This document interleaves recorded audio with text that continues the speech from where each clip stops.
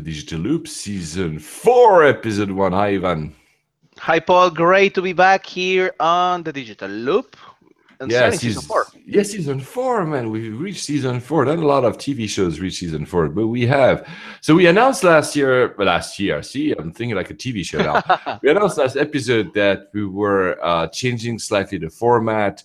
So it's going to be a bit the same and a bit different. The reason it's going to be different, and now we're going to anchor what we say more closely to what happens currently, to current affairs. So whether it's a big story, whether there are many stories, depending on the size of the story, we'll sometimes pick one story and augment it with our opinions, with some background on it. Sometimes it'll be two stories, like today we'll have. Sometimes it might even be three. The point is to actually anchor again what we say in what happens currently, but also kind of expand it beyond, so to put it a little bit of context. Right. Do you agree with that, Ivan? I totally agree, and I really look forward to this new experience, this new format. I am sure that you're going to enjoy it, and well, let's start.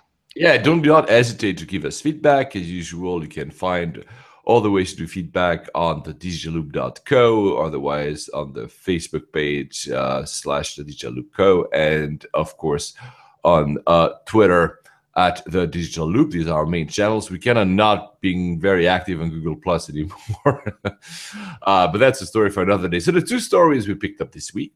The first one is current, while it's not being that current because it's been going on forever.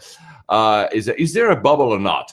So for those who don't know what a bubble is, besides being something you do with a chewing gum and making it explode, in very early 2000s, there was a lot of activity around startups, a lot of funding around startups, and that bloated and bloated and bloated until suddenly everything collapsed, and a lot of startups, of course, disappeared, and everybody called that .com a crash. And nowadays, there are questions whether or not we are again in the same state. These kind of stories have been going on for almost a year, even more depending on who you read. They've been more active recently in the past few months.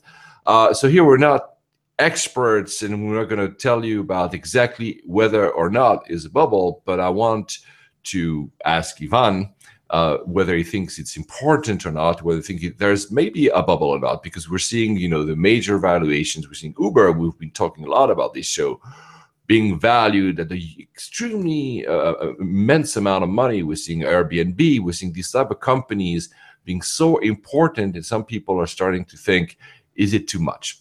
Ivan, any opinion on this?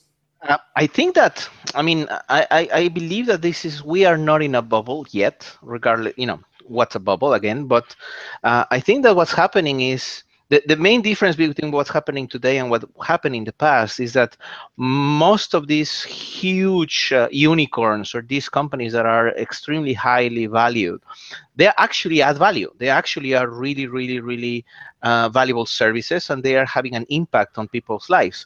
I have the impression that in the past, at least when we're talking about the year 2000s, many of these highly valued companies were highly valued mostly based on hype, and not really on the value that they actually provided to consumers.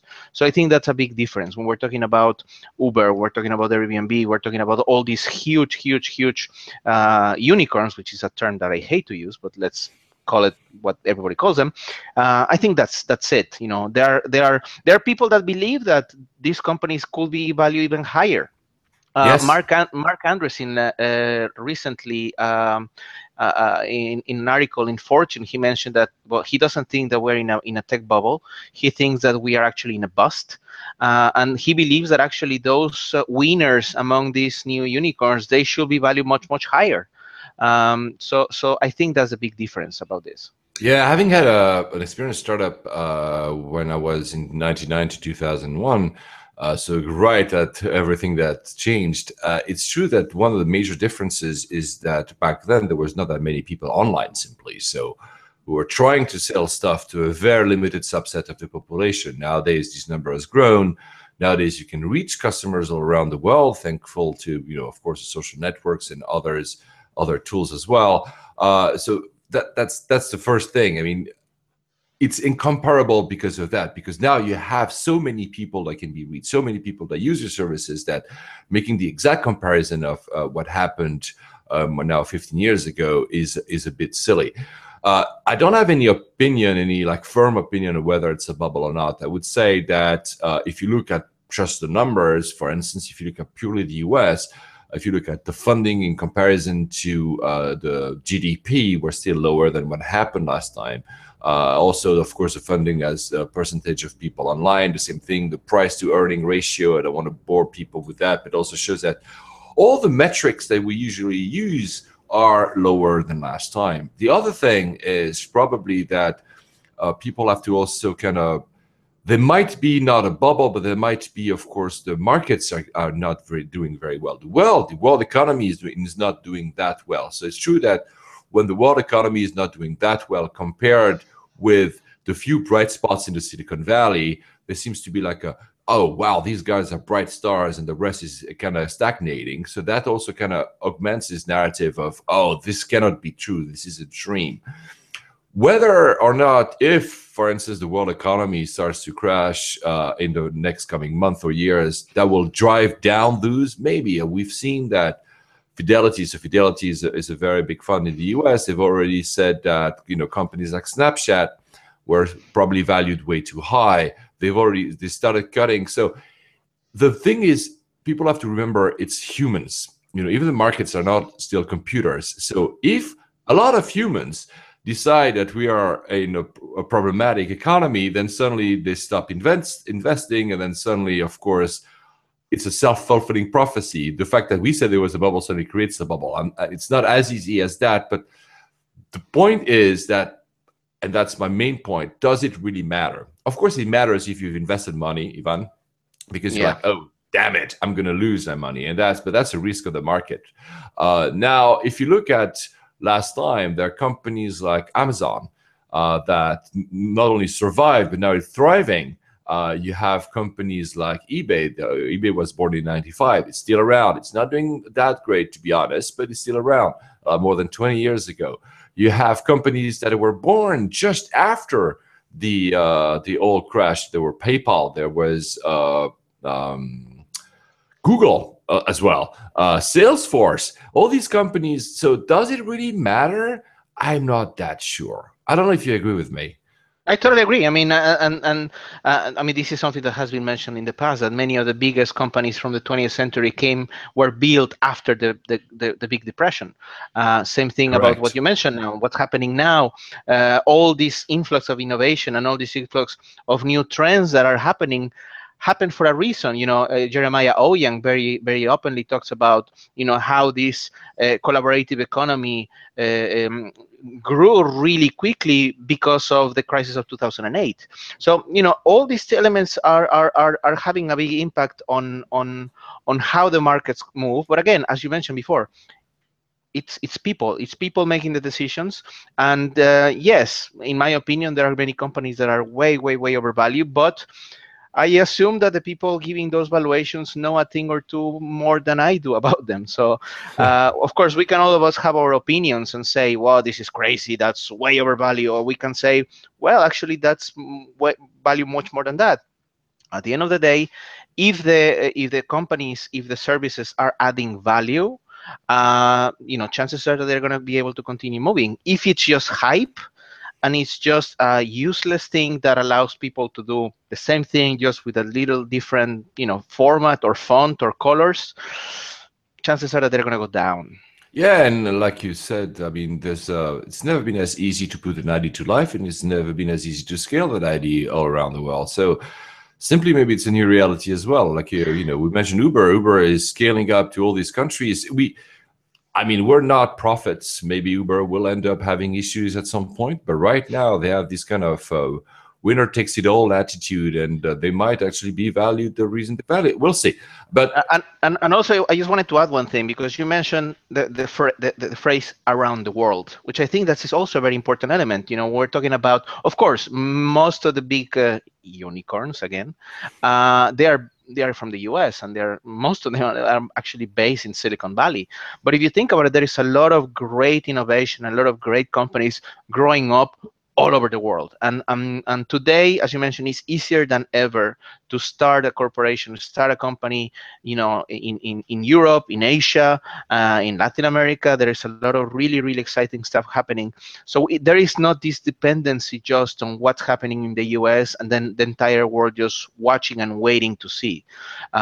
Today, players in Europe can have a huge impact in the economy. And I think that that's also what levels the situation in the market, that we are not just waiting for one, somebody to screw up in California for the entire thing to collapse, which like happened in 2008 and Wall Street.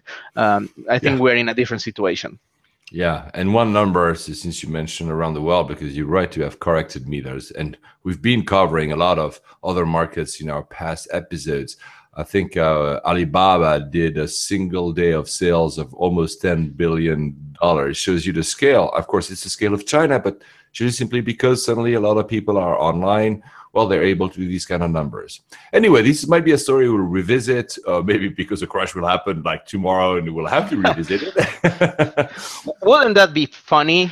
But it's always interesting. I mean, because I think that a lot of people, of course, if you live in a microcosm of startups, you want to know, because you need to know, is it easy to get funded or not? Right now, there's a lot of money available. It's true that if that might change in the future, but I think that for the moment, at least, there doesn't seem like to be a lot of signs of having more difficulties to find money. And I know it's very easy to say when you're an early stage startup in the middle of nowhere, you always find it hard. But compared to what it used to be, it's much easier. Anyway, moving on to the second story. The second story is a bit linked to what we said, because it's obviously everything is a bit linked to this vast interconnected world. It's the different stories between Facebook and Twitter. So you back up again, let's say 2008, 2009, and they were like these two young upstart social networks talking about taking over the world. And we look at 2015, and the story is, at least the narrative is not the same. So some people are even saying that Twitter might be dead soon. I don't know if it's an overstatement or not. What do you think? I think that Twitter, the difference between Facebook and Twitter is that Facebook, since the beginning, has been developed and run as a business. I think that Mark Zuckerberg was very smart enough early on to get involved and to get connected with really, really, really smart and really knowledgeable people about that had experience developing a large company. I have the impression that the great move that Facebook has been doing for the last 5-6 years is that they are being able to scale appropriately to their expectations of the audience, the expectations of everybody that is subscribed to Facebook, and the expectations of the shareholders and of the market. They have made some moves that get people scratching their heads, but later on we find out that actually was a great move. I remember when they bought Instagram for $1 billion, everybody thought that they were crazy. And now, in retrospective, there's a lot of people that believe that was, an amazing deal, that today Instagram will be worth, 5 times more. So I think that since the beginning, they had a very, very solid strategic approach to developing a sustainable, scalable business. Twitter, on the other hand, I have the impression that it has been, the history of Twitter has been developed a lot based on problems, arguments, lack of focus, lack of vision, different focus, different decisions. Some founders want to go that direction, the other founders wants to go there. The CEO all of a sudden comes up with something different. There is disagreements. There is no, culture going in one direction, and as a result, you see that this is an accident waiting to happen. Now Jack Dorsey's on the CEO. Everybody's expecting that he's going to arrive and save everything just with one move. I don't think that he's going to be able to do that just like this. I don't know. There is a lot of things happening, and then they make a lot of decisions that like recently they removed the tweet account number. So now, for example, if you're a blogger, you cannot see how many people have shared that tweet, which it doesn't make any sense. And I'm wondering if 5 months, 6 months, a year from now, we're gonna go and say, well, that was a brilliant move. Actually, I don't think so. I think they are going in the wrong direction. What do you think about it? Well, yeah, they've made so just a few numbers to put that in perspective. Right now, Facebook has more than 1.5 billion people on it. It was, I think, during August for the first time, Mark Zuckerberg announced that there was in a single day 1 billion people connected on Facebook. So it was the very first time. So that's, of course, that makes people, especially investors and markets, very happy. The advertising also revenue is going increasingly high, so they're making actually a lot of money. I remember people were criticizing a bit when Facebook went on public, so its IPO. They were like, "Oh, it's overpriced." When you look now, you're like, "Well, they're actually doing a lot of money." They've also upped their game in video a lot, to the point they're almost competing with YouTube nowadays. A simple example: to take any video surfaces when there's a new trailer of a movie that comes out. So, for instance, the big movie we're all waiting for, Star Wars, when the trailer was up, you could see the numbers because they went up simultaneously on Facebook and on YouTube. And you could see the numbers of view counts. And the number of view counts on Facebook was dramatically higher at the beginning. It kind of now evened out over time, meaning that there's a lot of very fast interaction on Facebook. Some people criticize how Facebook is actually implementing it. Fair enough, by the way. So there's a lot of news makes happy. You mentioned Instagram. Instagram has, I think, 400 million users. They also introduced ads. Now ads, because I run ads on Facebook, I can simultaneously run ads on Instagram from the same Facebook dashboard, meaning they have a business model. For Twitter, on the other side, like you probably said as well, is that they've been doing back and forth. They're like, what are we really as a company? Are we the water cooler of the world? Are we a tool for journalists? Are we a tool to watch live interaction with, for instance, TV events and major events in the world? What they've tried with the World Cup and other events. They've been a little bit of not being sure what they are, which, by the way, it's hard, by the way. I'm not criticizing them. But the reality is that their latest earnings, they've said that monthly active users sits at 320 million, I think.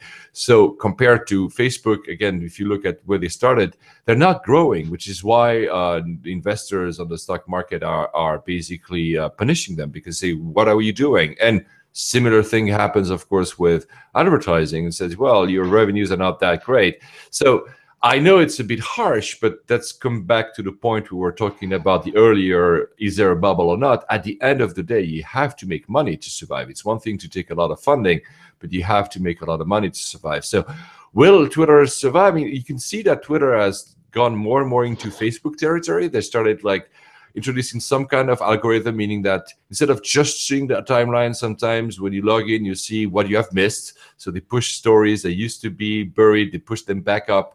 They've also removed the star and not put a heart, so you like actually a story. They've embedded videos, so videos for users like you and me, Ivan, are limited to 30 seconds. But if you're a brand, you can actually have much longer videos. So video watching is there as well. So you can feel that they are pushing that way.